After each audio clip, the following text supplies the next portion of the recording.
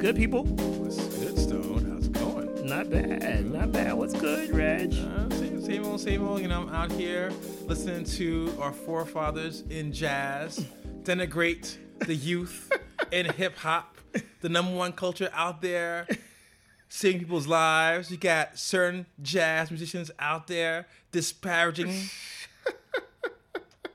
the premier black culture out there, thinking they're above it all, when his own idols are out there doing heroin, sleeping with white women, assault charges, jail, but somehow in 2018 he fixes to diss rappers.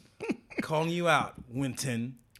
So, if y'all don't know, Wynton Marsalis has said that rap and hip hop are more damaging, I guess, to black people than a statue of Robert E. Lee. All right, so we had this discussion earlier. I'm not going to defend this, like, any parts of these conversations of that statement, because that's just trolling.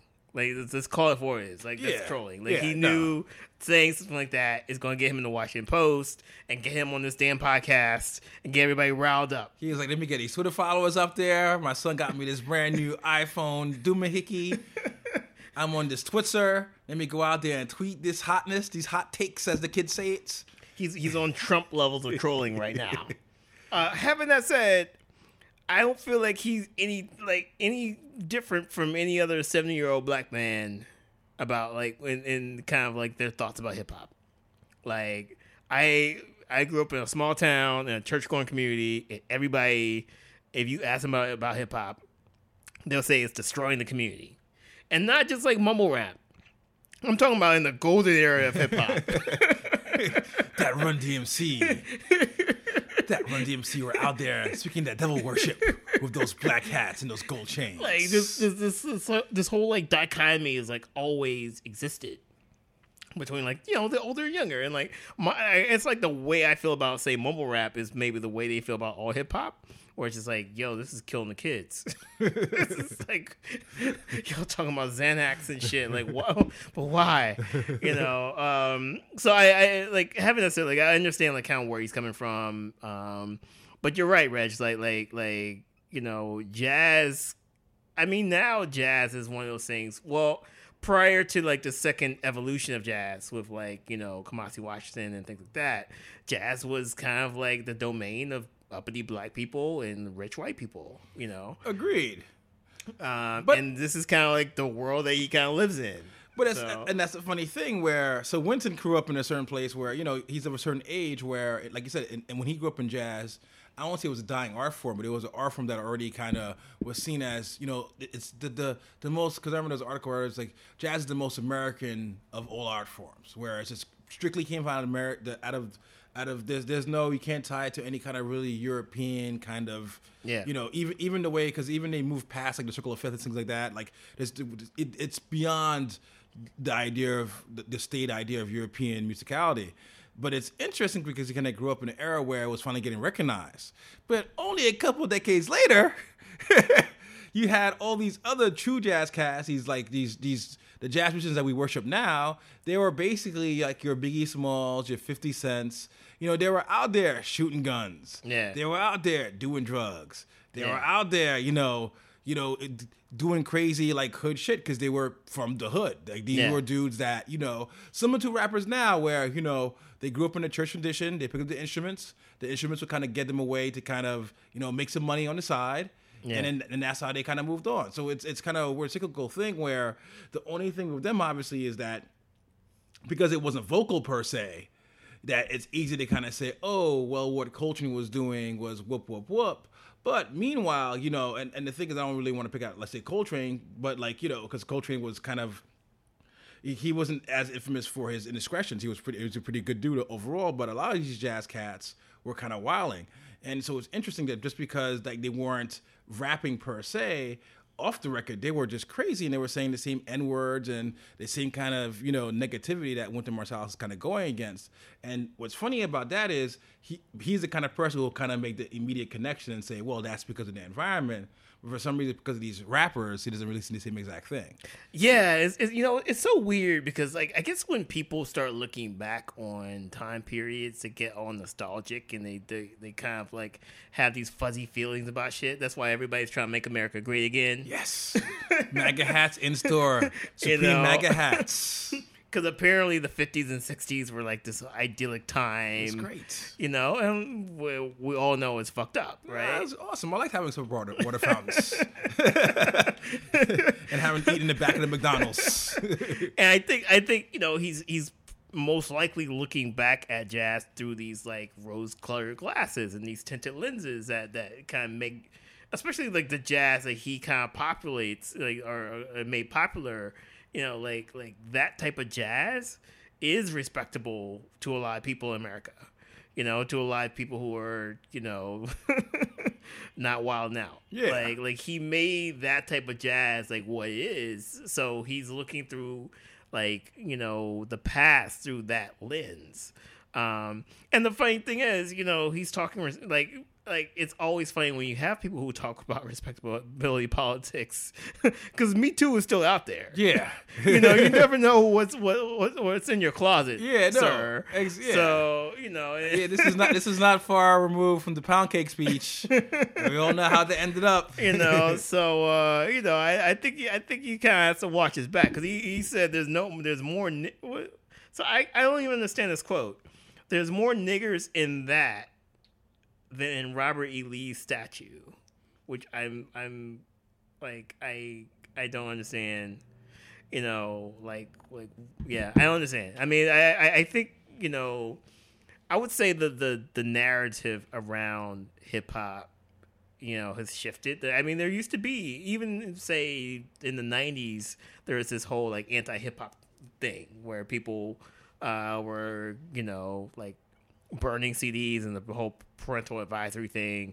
And now, like, as a culture, I think we've come to understand what hip hop is. Like, I think hip hop is not about.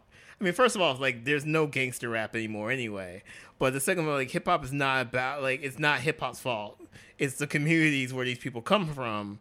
They're what brought up like these people who maybe are misogynist or maybe criminals or sociopaths and things like that. It's not the genre itself. The genre is just kind of the vehicle. But like America made people this way. Agreed, and it goes back to the whole, like I said, is like while like all his jazz favorites were out there playing this pristine jazz music, they were playing it in basically illegal clubs in Harlem, run by gangsters. And then you bring it back to where the environment hasn't changed. It's just the fact that they're being more vocal about it. And then what's disheartening about that also is the fact of where it's weird to see like certain, like once they hit a certain level of respectability politics, for them to kind of wag their fingers at people. Yeah. Like one of the things I kind of hated was like Dionne Warwick. I'll never buy a Dionne Warwick CD ever again. But like, to have like the black elders kind of turn on them and it's kind of focused on this respectability politics, which is why I like somebody where, like I remember when, and it was, obviously it looks like it might have been a little bit unfairly when Harry Belafonte never went at a lot of the, like he's somebody easily could have been like, oh, this rap music. Yeah. His thing was just like, I want you guys to be more like activists. Yeah. Like, and which is definitely a fair critique to make. But they kind of say, oh, the music is garbage, the music is killing us all. It kind of, I don't know if the music is killing us all or if it's like, systemic racism.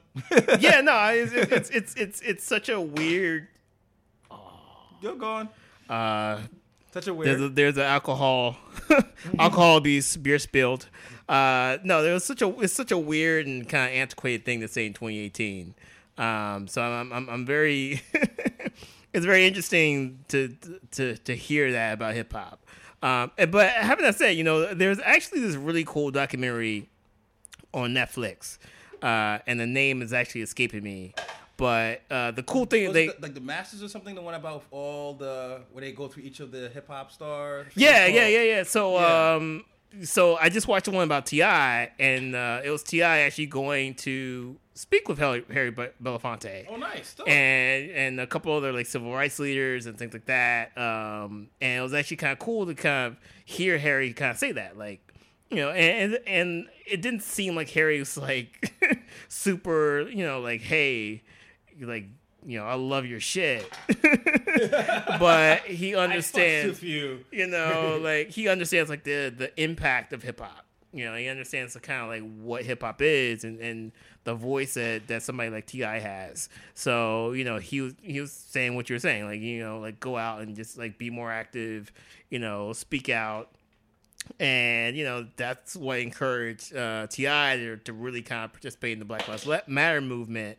You know, talking to people like Harry Belafonte, who were kind of on the front lines during the civil rights movement. So yeah, no, I mean, like I said, it feels so antiquated to go at hip hop in 2018. And it's something where, and I think back in the days, you could understand because, you know, it was hyped up by the media.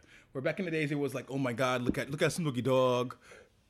2 Live Crew. Look at 2 Live Crew, look at all this stuff. But it's kind of hard, like, who's going to get mad at Drake? Like, we're like, but that's the thing. Like, we don't like our hip hop is not as gangster as it was. Yeah, 28 years ago. I'm sorry, like it's not. It's not even close. And the thing is, where I feel bad is the fact of where it's just like it's something where I think it just kind of shows an ignorance where they were like, oh, we're not listening. Like if Wynton, like I would love, and you know he would hate too. Like I would love to hear his impression of like Kendrick, of like, you know, Pimp a Butterfly, where it's basically an ode to jazz. But the thing is, not to be funny, he's such an asshole that I bet you he would still hate it because it's not real quote unquote jazz. And that's the thing I like about Wynton too, because he's also a jazz purist, where he's somebody where it's just like, oh, you got to keep your jazz pure and yada yada yada, which again flies in the face of a lot of jazz masters, where you would have Miles Davis open out synthesizers and doing all this weird shit. So it kind of sucks to see like somebody who's such an accomplished musician who's also theoretically woke, because a lot of his compositions are about, like, you know, he'll have things dedicated to slavery, things like that, but still be on that talented 10th, you know, we've got to be better, it's really us, it's not them type shit. And it's kind of, you know, and I think, not to be funny, that's the reason why jazz music kind of died. Yeah, and the most ironic thing is that the jazz is being saved by hip hop. Yeah. and not even on some sample stuff where it's like, you know, Kamasi Washington, by his own admission, honed his skill. You know, besides the fact that they had the Get Down, whatever LA Jazz Collective they had, he was touring with Snoop Dogg. Yeah. You know, these acts gave them their chances to go out there and do stuff. Even something like Thundercat, right? You look at Thundercat versus Flying Lotus. It'd be easy for and even though they're old boys and everything else, it'd be easy for somebody to point towards Flying Lotus and say, oh, look at this dude making music on laptops. Yeah. You know, whoop, whoop, whoop. That's not real music. Yeah. But look how, like, you know, people, like I said, Thundercat hop on there and, like, he'll have these jazz indebted, like, tracks. And it's, like, it's something where that Wynton mentality, I think, is what kind of brings, it's why jazz was stagnant so long. And I think it took, not to be funny, it took these guys to kind of age out. Yeah. Like, you know, they become, like, so Grammy establishment that when the new generation of jazz cats came out there, now I don't say they're superstars per se, but like, you know, Wynton was out there playing Coachella. You know what I'm saying? No, I feel you. I feel you. I mean, I'm sure Wynton is like the dude in the Grammy voters like voting for Bruno Mars. Yeah. Oh, and Taylor Swift. Oh, he probably hates Bruno Mars though. His hair is too nappy. I like my artists with straighter hair. Oh man. Okay. All right. So let's do some more hot takes. Let's talk about cultural appropriation. Nicki Minaj is racist as shit, but not the cultural appropriation that you would think. We are the appropriators. Yeah, black folks. We gotta do better, black folks. And like, I understand. Look. We're close the doors now. It's just us in here. You know, all the white listeners have turned away. We've been fucking up for a minute, you know what I'm saying? For a long time. And it's other POCs also. Like, you know, like how many, you know, my eyes look chinky verses do we need about marijuana use? Like how many, and then the thing is, and how many like, you know, weird Indian references and like how many like these random like, oh, let me find the most stereotypical reference about this culture and put it in my bar. It's nuts. I feel you. All right, so what we're talking about is So Nicki Minaj on SNL had I guess performance for Chun-Li, and basically her backup dancers were in like all these old school like Chinese kind of like rice paddle mat like hats. And what were you gonna say? No, I think it's because it was supposed to be, I think, her idea. And that's what I said. It offended me two ways. It offended me as somebody who's trying to be a little more woke. Because, I was one of those people where I was like, oh, whatever, blah, blah. I'm like, I say whatever. And I'm trying to become more cognizant. It offended me both ways. Because, A, it offended me as a gamer. Because the idea is, I think she was going for was, even though the name of the song is Chun-Li, which is a Street Fighter game. Yeah. Those guys were dressed up as, with the rice, with those hats, so Mortal Kombat. Yeah. Yeah. So first of all, you cross streaming the games here at the same time. Yeah. And then also a lot of the cultural references she was up there, like you have Chinese, you have Japanese, just mixing them all together just because. Yeah. And I think the most offensive. Well, and I've seen these things before, right? So like, the female backup dancers had like their buns wrapped in like, and they had like two chopsticks coming out, which I've seen before. Yeah. But I think like when you include that with all of the mismatch of Asian references and kind of like the dudes dancing with a hat, it just like it didn't help her case. Yeah. It was very like, it's really sad because as somebody who's been to Asia and like who's seen like the difference between like Chinese culture and Japanese culture and things like they're so distinct. It's like the U.S. and Mexico, in a lot of ways. It's really sad to kind of see this and also see this on a stage, but also like again like multiple people have signed off on this, and said like this was okay. And it's weird because, not to be funny, you had like, so you look at a group like Wu-Tang, which could be huge cultural appropriation, you kind of say, but it always came from a place of respect. Like they wanted John Woo to film their videos. Yeah. You could tell like there was always love. So you look at an act like that, who should have done it? Because these are dudes from Staten Island and projects, you know what I'm saying? Yeah. So if those dudes could kind of get it, it's weird that, a multi-million-dollar pop star who has this whole apparatus behind her, they're still dropping balls like this. Like, how are you fucking this up? Yeah, and it's interesting too because even like the Migos video for Stir Fry, and that Stir Fry is still kind of it's a little suspect on the scale, but like at least they hired an Asian director direct the video, and like they like. There's a whole breakdown of the video. Like he got all the references in terms of like what back alley in Hong Kong would look like and how, and like to make it authentic, because like Migos has kind of come in with all of these like stupid ideas, and then like, the director is just kind of like, no, like we're going to make this very authentic. Like this is exactly what somebody would do in a back alley of in Hong Kong. Like so. At least they had the foresight to hire somebody that had the know-how and had the background, the cultural, background and the cultural sensitivity to make it authentic and make it not seem offensive. Yeah. And the video came out, even though the song is slightly offensive, like the video came out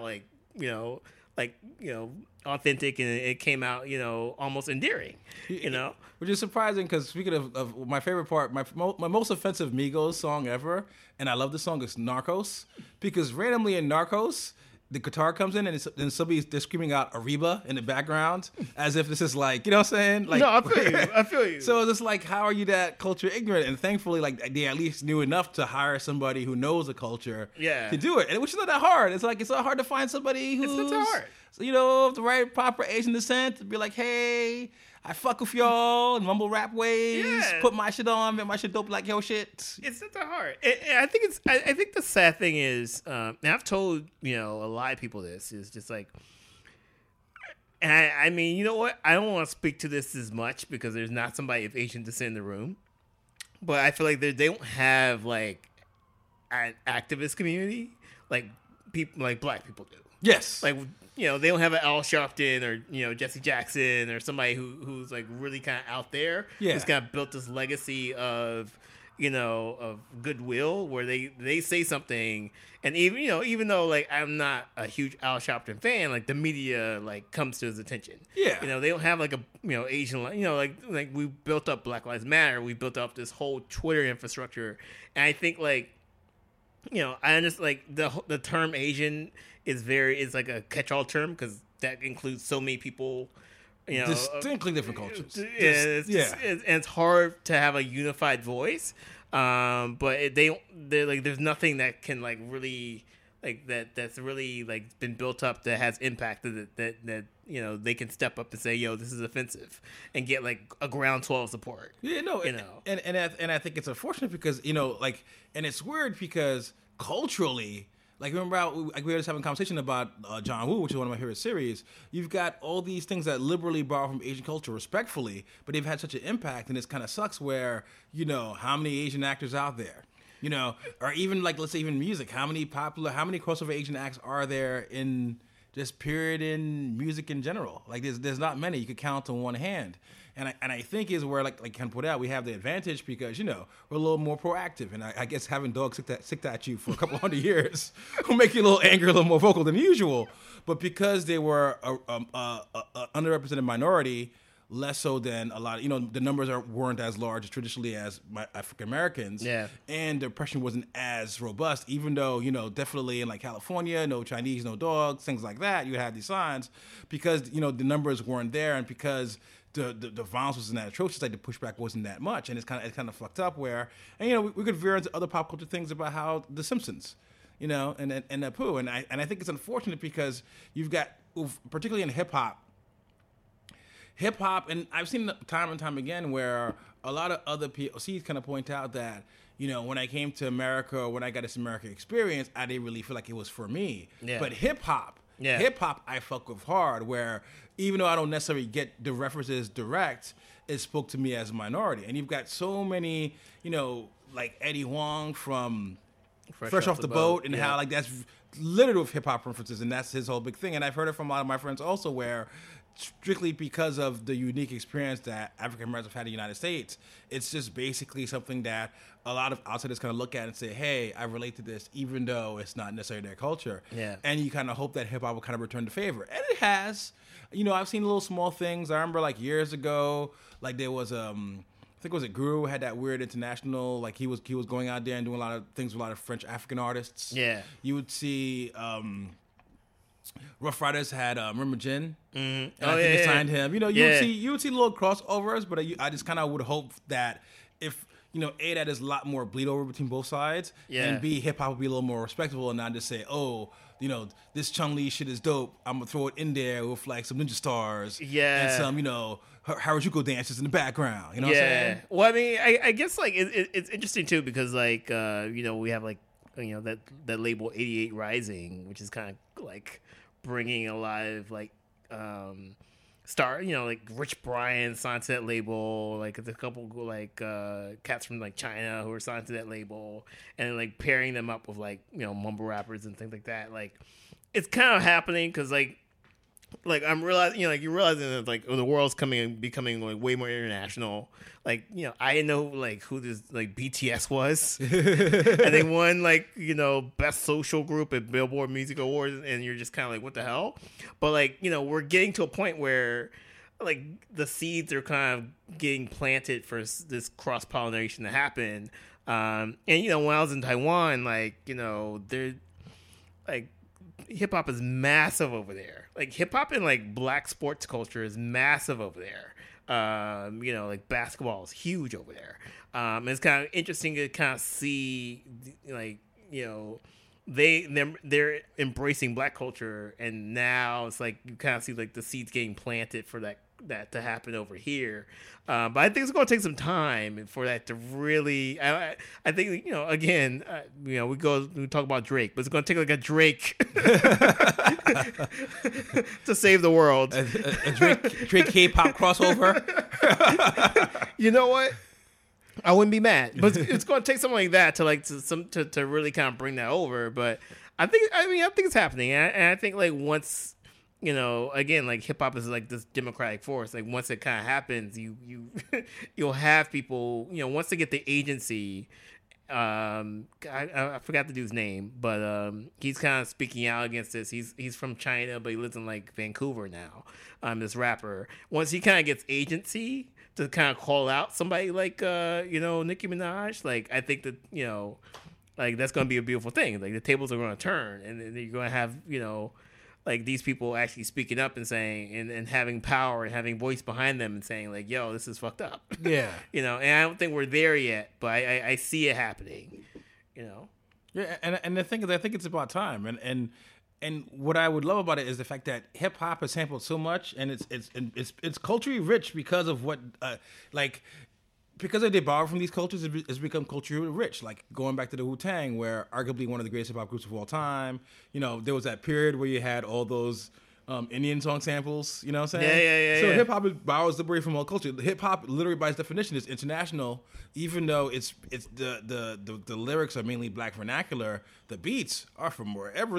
If your shit is dope, we're using that shit. Oh yeah, and that's cool about it. So that's why it's something kind of weird where as far as the musicality is concerned, hip hop respects any and all cultures. Is that sometimes I think that we've got to be a little more woke when we're borrowing other people's shit. Like you have rappers out there who'd be extra careful, you know, not to, you know, drop a reference that might possibly offend some obscure rapper out here or some gang member out here or yada yada yada. But we'll throw, you know, casually put in a slur because it fucking rhymes. You know what I'm saying? No, I feel you. Yeah, I think too. It's just like within the Black American community and kind of like, you know, we still have beef with some, you know, Chinese Americans and Korean Americans, and you know, like there's still long standing kind of angst there, and I feel like, you know, racism kind of sucks, but it also makes you kind of feel better to put somebody down or like throw out a reference that, you know, and I think like I've seen it when I pick up my general shows at the Chinese restaurant, like, you know, people like cursing at them and things like that, because it's kind of like this, yo, like I'm on this pedestal, you're kind of below me. Yeah. And I think that, you know, when you see that in your community, that seeps into the music in a lot of ways. So, yeah, I mean, there's like you sent me this article from BuzzFeed, like there's dozens and dozens and dozens of very questionable lyrics from your favorite rappers. Yeah. You know. Or one of my favorite, when will we stop for my lawyer's Jewish as far as a rap boat is concerned? How many ways do we have to brag about how your lawyer is Jewish? How is that the gold standard of lawyering? I've heard yarmulke references. I've heard, it's just like, what are we doing? It's like is that mandatory for a certain level of like, you know, drug lord rap, where it's just like automatically I gotta have the Asian girl in the car and the Jewish guy to call. Apparently that's the American dream. Man. All right, so let's some more hot takes here. All right, let's talk about your boy, ASAP. ASAP. And the thing is, I love ASAP. What I like about ASAP is the fact of where, not necessarily, because it kind of predates SoundCloud rap as we know it, but what was cool about ASAP was he came out with these beats that were, you know, like Clams Casino, where these weird, trippy, because that was still in the era where trap was still, you know, Lex Luger was still making crazy beats, and hip-hop was going a certain direction. And what I loved about ASAP Rocky was the fact of where, A, he was a New Yorker, B, he was a New Yorker for Crew, which we haven't seen on the main stage in a minute, and then C, even though people are kind of going at him for being a little bit too like, oh, you rep the West Coast, no West Coast, you rep the South too much, and your Pimp C lyrics, yada yada yada. What he was doing sonically wasn't anything what was happening in the South. It was just weird and trippy. Yeah. And so like he definitely made like a sharp left. And so what I liked about him was he seemed to be somebody where he was making like a unique lane in hip hop. As of late, like the second album was all right. Like I think people kind of dissed it a little bit too hard, but there was still some greatness there. Yeah. But it seems since then he's kind of been like lost. Where a lot of the singles he's dropped, some of them have been good, some of them have been bad. Funny enough, the best single, like, and I can't remember which one it was. The one that was more pop focused was actually better than the hip hop one. Yeah. And then also the bars has been kind of showing up with when he's been dropping a couple of 16. I remember I used to be excited around the first mixtape and the first album, but now it's been kind of like like he's just not really trying. So, in true hip-hop fashion in 2018, to announce his new album dropping apparently this week, as opposed to going up to, Rosenberg or Breakfast Club, or maybe shooting out to the West Coast, doing some weird interviews with some like hip hop, show up there with Game or Kendrick. Yeah. My man decided to have a performance art piece at Sotheby's, because we all know all real niggas shop at Sotheby's. It's Sotheby's. Exactly. Bro. Come on, man. I thought you were about this life. I'm not about this life at all. I can barely. I'm about this Century 21 life. Call me Bob. I'll find you the apartment life. But anyway, so he's out there and like he's doing all this weird, like very, basically it was a 90-minute video of him running around and wearing a suit and getting doused in water and all this other stuff to announce what'll probably be, at best, maybe an hour album. Yeah, I mean, he's trying to be the Marina Abramovic of the hip hop game. Because we all know we were waiting for that lane. Well, you know what? You know what's so funny? All right, so I'm not surprised because both Kanye and Jay-Z have cut videos for her. So I'm not surprised that they took a rapper to actually want to be her.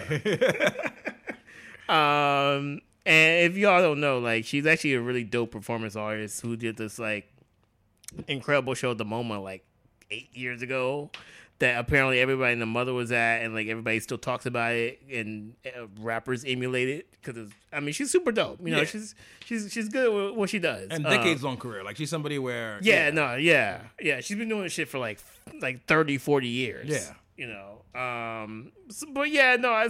It's so I watched part of the whole thing, and I'm not gonna knock the dude.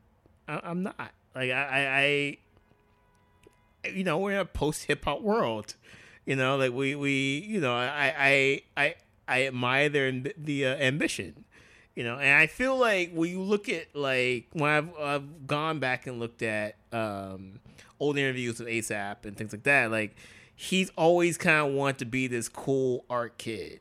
Like from way back in the day. Like he's from Harlem, but he was never in Harlem. He was always downtown. He's always in Soho. Like he always kind of wanted to be in that crowd. And I think now he's just kind of like, again, he has the agency to kind of do that.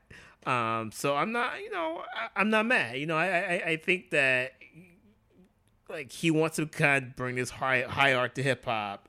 And he wants to kind of do this thing where he bridges all of these gaps and things like that.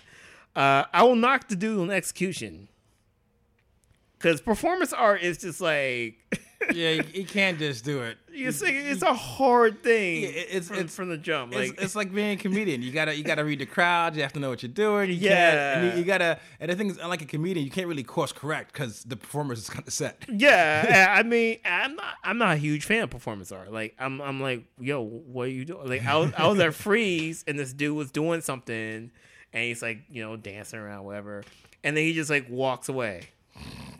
And, like, he's a short black dude, and he just, like, walked away into the crowd, and people are just like, yo, where'd you go? Where'd you go? And, like, he just, like, walks away. And I'm just like, yo, this shit sucks. I'm glad I wasn't paying for it. But, so, like, yeah, performance art is a really hard thing to do. He also dropped a shoe at that event as well, apparently. Oh, I missed that. With Under Armour. So. Ooh, Under Armour. Again, another weird. Ooh. It just didn't come together well. Like I wish he did kind of talk to like a actual performance artist, or actually did like a collaboration with Maria Abramovic, or like did something where like somebody like gave him advice, because it seemed like he was around a bunch of yes men, and like he just kind of like said, yo, I want to do this, and they're like, okay, how much you need? ASAP. And like, you want to do it at Sotheby's because that's where all the brothers hang out. Okay, sure. Which I'm not mad at. It's aspirational. Like we broke down, like, hip hop has broke down that wall. Nah, man, I'm the exact opposite. I'm the Wynton Marsalis of hip hop. I don't want nothing strange. I want my rappers to rap. I want it to be hip hop based. There's nowhere, you know what I'm saying, show up for these art galleries. I want my rappers continue. I want anything rapper related. I want it to be as hip hop as possible. 2 turntables, you know, grungy like hallway somewhere, you know what I'm saying, in the streets. I want to see no performance art.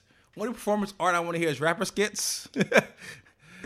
About some rapper A getting sex, B robbing a place, or C laughing over his homeboys at a pre-recorded tape message.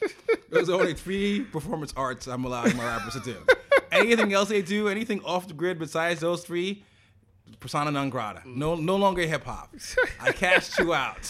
But that's the thing. He said he doesn't want to be hip hop. Like he you know, we're getting into this post hip hop world, and you know, cats are like, which I think. Again, like, you know, 10 years ago, if A$AP Rocky tried to do something like this, or 15 years ago, he'll be laughed out of the building by both black and white people, and, you know, whatever. Like, now it's just like he's getting press. He's getting New York Times. He's getting Pitchfork. He's getting, like, you know, like, all of these, like, you know, so-called high falutin magazines to kind of like, you know, to cover him. He's getting like the Vanity Fair and things like that. So, you know, I see where he's trying to go. So I'm not mad. I'm not mad. You know, just you know, again, I think talk to some artists. Just talk to some artists. You know. Yeah, no, I mean, and like I said, I respect the rollout. I understand what he's trying to do, and I'm saying growth. Like I'm somebody, even though I was kind of joking about it, I like the growth. The reason why I like A$AP was because he came out different. He sounded different. But where I kind of, and maybe it's because after all that's been happening, and you know, in the social media world, I'm kind of post stunts. I'm just like, just bring me, like, if you want to impress me, drop a dope track. I'll be all ears. Yeah, and I think, you know, like the you know, like. We're this is America now. It's like, you got, like, if you're going to do something conceptual, you got to bring that shit. Yeah. And which is, yeah, that's a great point, actually. Like, yeah. You got to bring it. Yeah, which is a great point. Like, you literally had this performance art piece everybody was talking about like a week ago. So when you kind of come out there and half-ass it, nobody kind of cares. Exactly. Yeah. Exactly. So yeah. All right, more hot takes. I guess you want to lead with this one because I number one, I thought Lil Ugly Mane was a black dude. Didn't understand he's white. But there's this whole, you know, the whole Me Too movement in hip hop is going to strike at some point, and I guess it's fucking like people up, and it's fucking up industry, like crews together. Like, I guess this crew like broke up. Like, you can talk more about it. You can talk more about it. It's basically you've got so for you underground rap heads, you've got Wiki, who used to be in Rat King, who's kind of a very very popular underground New York rap dude who I like a lot actually, because he's somebody I think who bridges the old boom bap like Raucous era to like now. Yeah. Dope MC.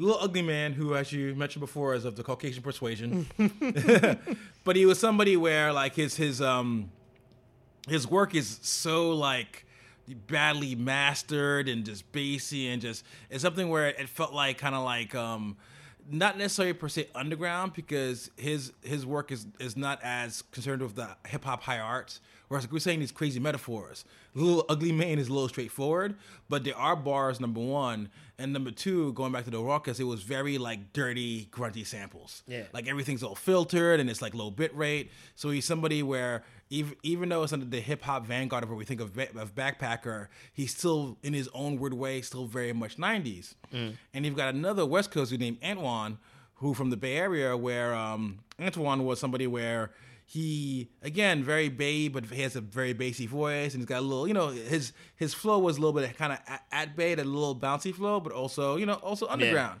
Yeah. So basically, these dudes are kind of going in their own little corners, and they decided to form a supergroup. And they're dropping some songs here and there. Apparently, they're working on an album.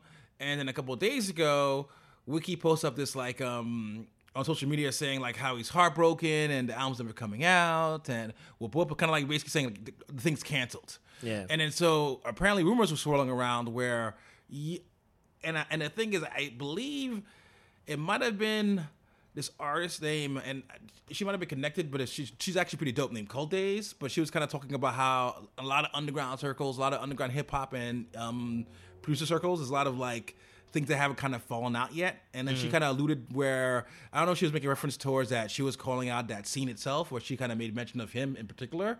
But basically, long story short, when Wiki kind of said it, he made it sound like as if a tragedy happened. And when Little Ugly Mane kind of came out afterwards, you kind of forgot what a tragedy was. It looks like Antoine has a couple of accusations. And to kind of put it into Little Ugly Mane's terms, where these were serious allegations. It's not a kind of a case where it's just like, oh, he said, she said, where this is like something like cop related. Yeah. And then so Antoine kind of put something up where it was very much like, I've been abusing drugs and, very much like, I know I'm fucking up and I'm trying to get better. Yeah. Very long, heartfelt kind of apology. But what I like about Little Ugly Mane, going back to the way his music is very kind of like stripped down and less like gutter, he was like, hey, homie, I was hoping, I was giving you space to kind of apologize.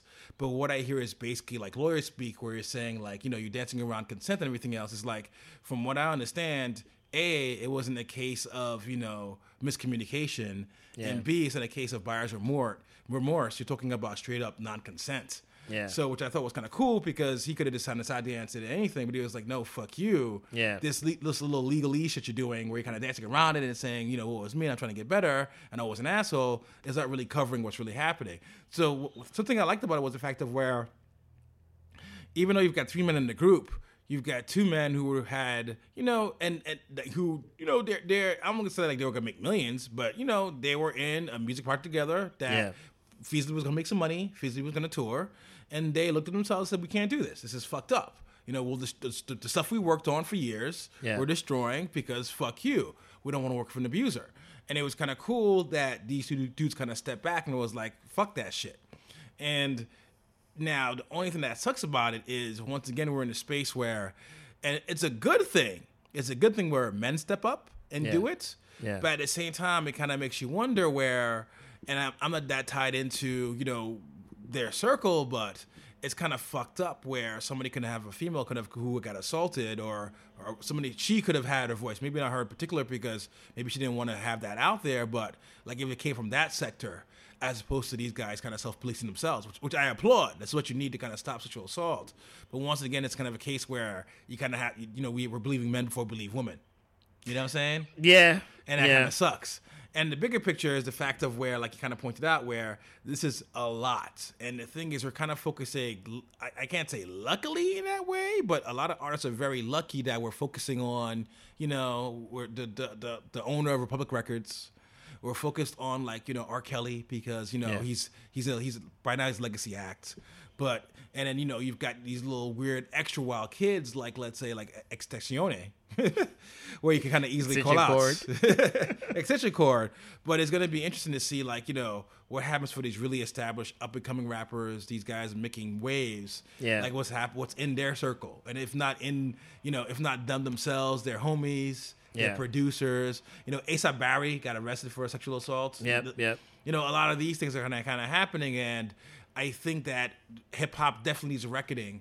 Just looking at the numbers themselves, there's a reason why there's only X amount of female MCs. Oh yeah. X amount of female producers. Yeah. And it's a malaise in it's not really hip hop per se. It's a music industry in general. Don't get me wrong. It's not something that's unique to the hip hop community. But at the same time, for music that's supposed to unite people, it's very telling that we're not immune. And I think it's kind of getting there, and I'm hoping it'll get there sooner than later, where, we got to have that, you have to have that red wedding, man. Some heads got to get chopped off. We're going to have to fucking, you know what I'm saying? Some stabbings, you know what I'm saying? Kicked off the moats.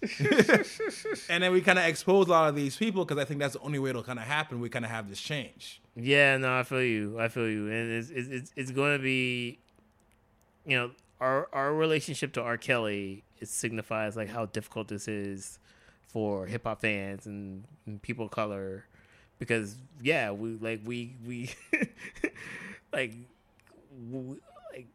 our first reaction is to not believe it, and to kind of say like these people are getting dragged in the cold, because that's usually what happens to Black people in America, or like people of color, or hip hop artists. Like they're all like, we always have to defend them, or have the need to defend them. But if these allegations come out and they're true, it's going to wreck people. Yeah, it's going to wreck people. I mean, people have already been wrecked by like Bill Cosby, but maybe there are people that like we hold in very high esteem get pulled into some of this stuff, I mean, we wouldn't know, like, as a community, as a hip hop community or music community, like, we won't know what to do, and I feel like it's going to be like Thanos. It's good. I mean, real talk. I feel like it's gonna be like Thanos. I feel like it's when it happens, and the reason why it doesn't happen, because people always question like why it doesn't happen, is because people don't feel like women feel like if like they won't be supported if they speak up, and they won't, and they won't. Yeah, I hate to be And they'll be like there's nobody who's gotten rich off of like speaking up and saying, oh, so and so like abused me or whatever. Like even like I was reading about the dude, like the woman who spoke up against like the dude who was trying to run for Senate in Alabama, and her house got like burned down, arson, quote unquote, and they said, oh, it's a like a neighborhood person. It's like, no, it's like somebody burned the house down because he spoke up against somebody who was in a position of power. Yeah. So I mean, it takes a lot for people to speak up, and once they do speak up, I think it's going to be a reckoning, man. Like I don't know if, as a community, if we're prepared for it, and I think we also, it's going to be a lot of soul searching, like within ourselves, like what we've deemed acceptable, say like 5-10 years ago, or even like 5 months ago. Yeah. It's something we're gonna have to figure it out. Yeah. So yeah. I mean, it's kind of crazy now in the social media era just to kind of see all that stuff like kind of play out like in real time. Yeah. And like I said, I'm hoping that it'll change. And like so the reason why I even brought it up was because it's cool to kind of see dudes not covering for. Because I'm assuming they were working on this project for a while. I'm assuming they're all friends. That's how it started off. Exactly. So it's cool that once it hit, hopefully, because I don't know the whole full story of that. Yeah. Once it hit a certain level, they were like, nah, fuck you. This is over and fuck you. Yeah. So props to them. And hopefully, everybody else steps up. And, it's, because like I said, it'll be better. The culture will be better for it. A more inclusive hip hop is a better hip hop for us all. Damn straight. Absolutely. All right. So let's talk about what we're listening to. Woo. I'll start off first. You start. So there's an artist that's been bubbling up a lot, which I've been hearing a bit. Her name is Sudan Archives, and she's a vocalist, violinist. She signed to Stones Throw, so if you're a Stones Throw fan, you have an idea of exactly what it sounds like, because all Stones Throw artists sound exactly the same. Super dusty. But, and they're dope. Don't get me wrong, Stones Throw, holla at you. I love y'all. But what's cool about her is that it's a little more eclectic. Like her beats, because Stones Throw is known for like being very soulful. Her beats are a little drier, almost futuristic at times. And I don't mean like a techno way, but it's very much like, as opposed to having like the warm Rhodes piano come in and that little bass line is very like almost electronic-y, but still evokes that R&B kind of, because her voice is very smooth and the atmosphere is very smooth. And also she kind of vacillates where it'll be a little bit African, obviously because the name is Sudan Archives. And also her violin, she almost plays like a percussive almost, when she plucks at it. So it's also even awkward that way. But she dropped an EP called EP Sync. And it's solid. It's like 6 songs, and it's something where there isn't a quote unquote banger, quote Pitchfork magazine there, but it's like it's a solid listen. It's a cute little EP, and it's something where like I'm gonna keep an eye out and see how she grows in the future. Nice. So I've been listening to this dude Burna Boy. So he is I believe from Nigeria. Apparently he was on More Life, but I feel like if you blink, you would probably miss him. But he's a part of this whole kind of Afrobeat, I guess, movement, or it's just, I wouldn't even call it a movement. It's just like a lot, like it's bubbling up. They're getting a lot more recognition, in the United States, in the UK, and it's kind of interesting to see some of these artists kind of grow and evolve, and see their production quality get amped up, and see them getting dropped in DJ sets in clubs in New York. I feel like that sound is kind of getting there, but it's not universal mainstream yet. The funny thing is, like the top artists, the top tracks that have that sound are like Drake and like French Montana. Yeah. So it's still kind of being filtered through this like North American lens, but. I feel like it's going to happen. I feel like there just needs to be like the right combination for some of these guys to like really really blow up. So Burna Boy is like he dropped this album called Outside. I'm not gonna say it's like the greatest album, but it's the perfect summer album. It's literally you can just like take it to a rooftop and press play.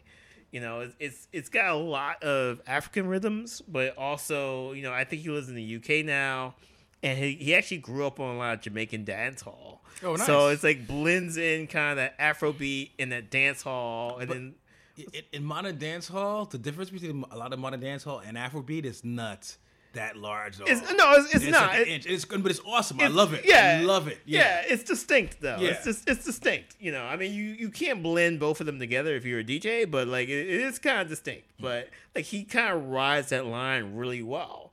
And he also has like more kind of pop focused tracks, but they all kind of blend in together in a solid album. And it's just, I think it's one of the few albums that I can't remember any tracks. There's no like real bangers, but you can listen to from start to finish. It's just like it sets a mood, it sets a vibe, it sets like like it's summer, it's getting warmer, like like I feel like I'm out in Nigeria, just like hanging out, or like on a rooftop somewhere. So and it's actually kind of cool because he has a track with Lily Allen, which is actually really cool because. When I saw that, I cringed because it could go really, really bad. But like he was able to like use her voice like sparingly to the point like you wouldn't even know she was on the track. Oh, nice. Yeah, because like it could have went. Was that like one of my favorite example of that Kendrick with U2 on Damn? It's just like featuring U2, but U2 gets like half a bar. Exactly. It's like it's enough. It's enough. Just a taste. It's enough to get your little writing credit, but it's not.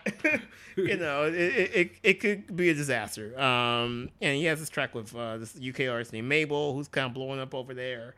It's like I said, it's a perfect summer album. Like even if you don't remember any songs or like any songs, just like take it to a rooftop, press play, and see what happens. Like it's gonna set the vibe for your party. Awesome. Shit. So for me, what I've listened to is the one and only, the most influential rapper in the modern era, Lil B, the bass god. My boy. Yes. And the thing is, if Lil B is somebody where, and we've discussed this, where he's really the father of all the SoundCloud rappers out there. Every SoundCloud rapper that you guys hate, Lil B birthed them, across the board. Even when we talk about A$AP Rocky, where Clams Casino, he was in the Lil B minor leagues, kind of making beats for Lil B. Yeah. So the thing is, with Lil B is he stepped away for a little bit, and he had an album I think last year that was self-produced, and a couple of weeks ago he dumped all his literally 1,000 songs on Spotify and Pitchfork, all his old mixtapes. And a mixtape that just came out called Platinum Flame, which has been hyping up because one of the Lil B-isms is that during the album that you hype up the next albums that come out in the near future. And the reason why I bring it up is because it's self-produced. So I was expecting it to be really trashy. Yeah. But it's actually pretty good. Like, he's actually a pretty solid producer. The thing is, the beats are kind of like a weird mix of trap and also Bay bounce. Word. So it's this little, it's a little more upbeat like than you would expect from a lot of trap rap. Yeah. But it's really like there's layers. It's like things fade in, fade out. Like he's like actually doing a producer's work. So it's pretty great. Lyrically, I mean, like all the Lil B songs, if you fuck with them, you fuck with them. If you don't, you don't. There is one thing I have to kind of call out though, because you already got jumped like in a concert a couple of years, like I think it was last summer. Yeah. A-Boogie. So it's weird because it's really dark. Yeah. Because there's times, like multiple times on the album, he points about how like he got jumped his stomach hurts and his dick hurts. And then as a result, it gets a little mean at times where like he's talking about, I'll punch any girl or any guy. You know what I'm saying? So it's like, ugh.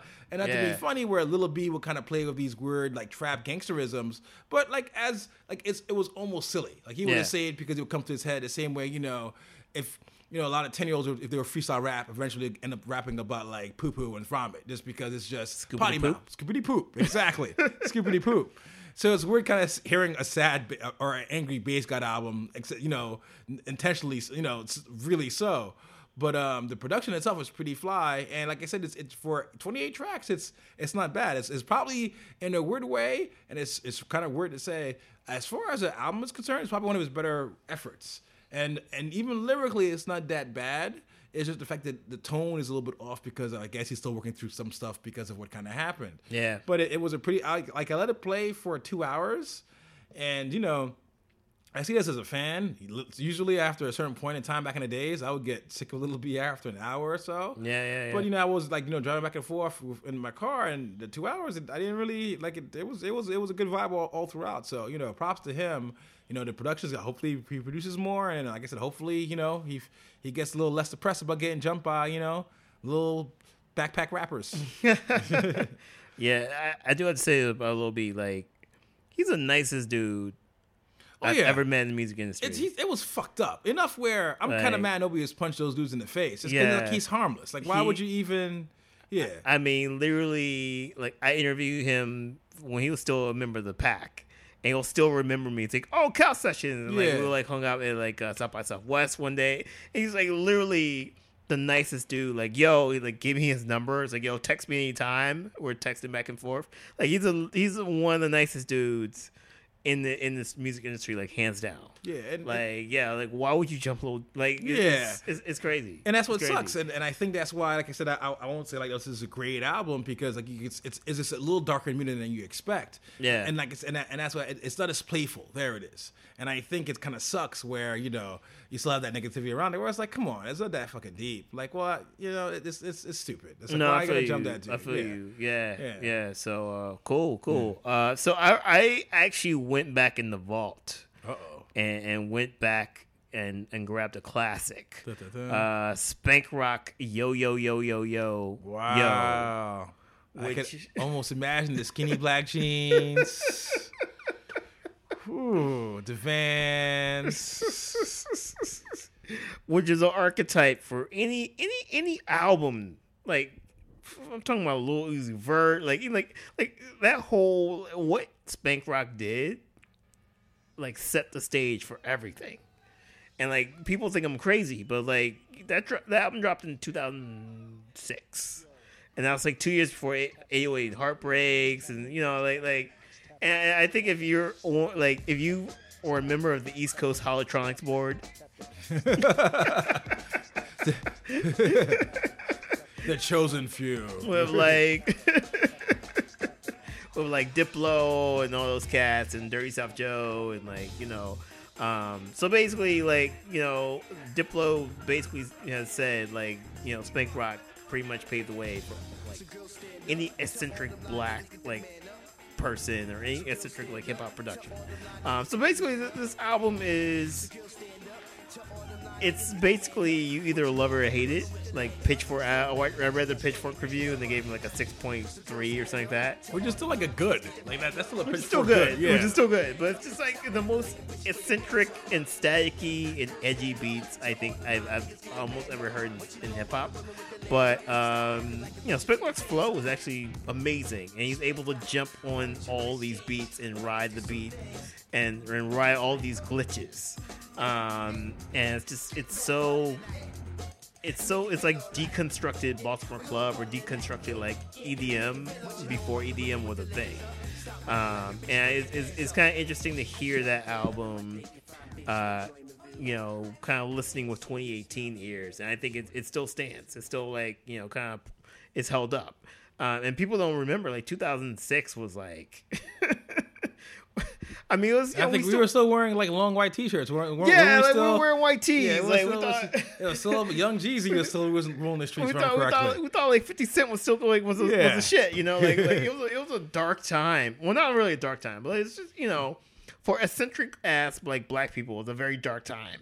And I think now it's like, if this album came out, like, I don't know if it'll be number one in the country, but like it'll be embraced.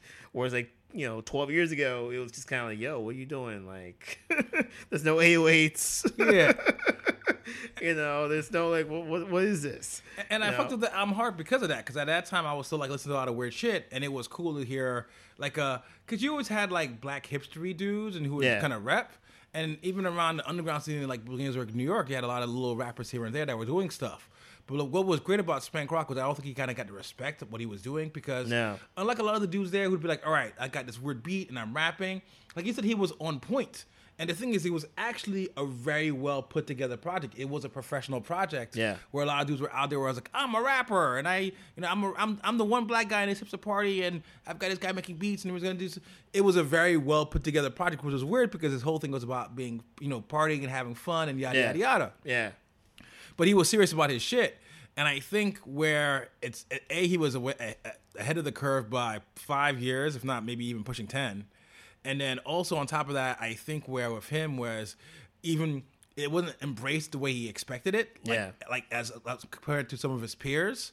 And the second album that came out was a little bit of a downer where it was a little more straightforward. Yeah. And which is the exact opposite thing you want from his Spank Rock album. He was somebody where it was like, look, we're going to go out, we're getting fucked up, and we're fucking partying. And that's what he was kind of doing. And then so I think because it wasn't, received the same way, he was trying to be a little more serious. And I think that's kind of, and like, it's still fun, but it's still, that was to his detriment, which kind of sucks because like now it's all about to turn up and party. Yeah. And like, it's kind of weird where you had this little dude who was doing this, a decade ago, and, he didn't really kind of get the recognition he deserved. Yeah. Even though arguably, like I said, I'm pretty sure a lot of kids took that archetype because around that, a lot of those, because I'll even hear it now where I'll see, people's little brothers from those weird underground scenes, and they're like, yeah, I'm doing shit like that because of I saw so-and-so show. Oh, yeah. Blah, blah, blah. So it's weird because you really can't say, oh, he's a direct descendant of this dude, but obviously to have the person of color kind of popping in a hipster scene, which is completely, utterly lily white, was always a good thing. Yeah, and I think, too, it's just, it's very interesting because I think that scene was I mean, I was a part of that scene, like adjacent to that scene, and it was very interesting to kind of see like, the embrace of like Baltimore club and like black, like it was before gentrification. Like we thought gentrification was like cool. Yeah, it's like a fad. Before I was like, it's like all these white people are like in the hood. Yeah, it's like oh shit, so and so partying. You know what I'm saying?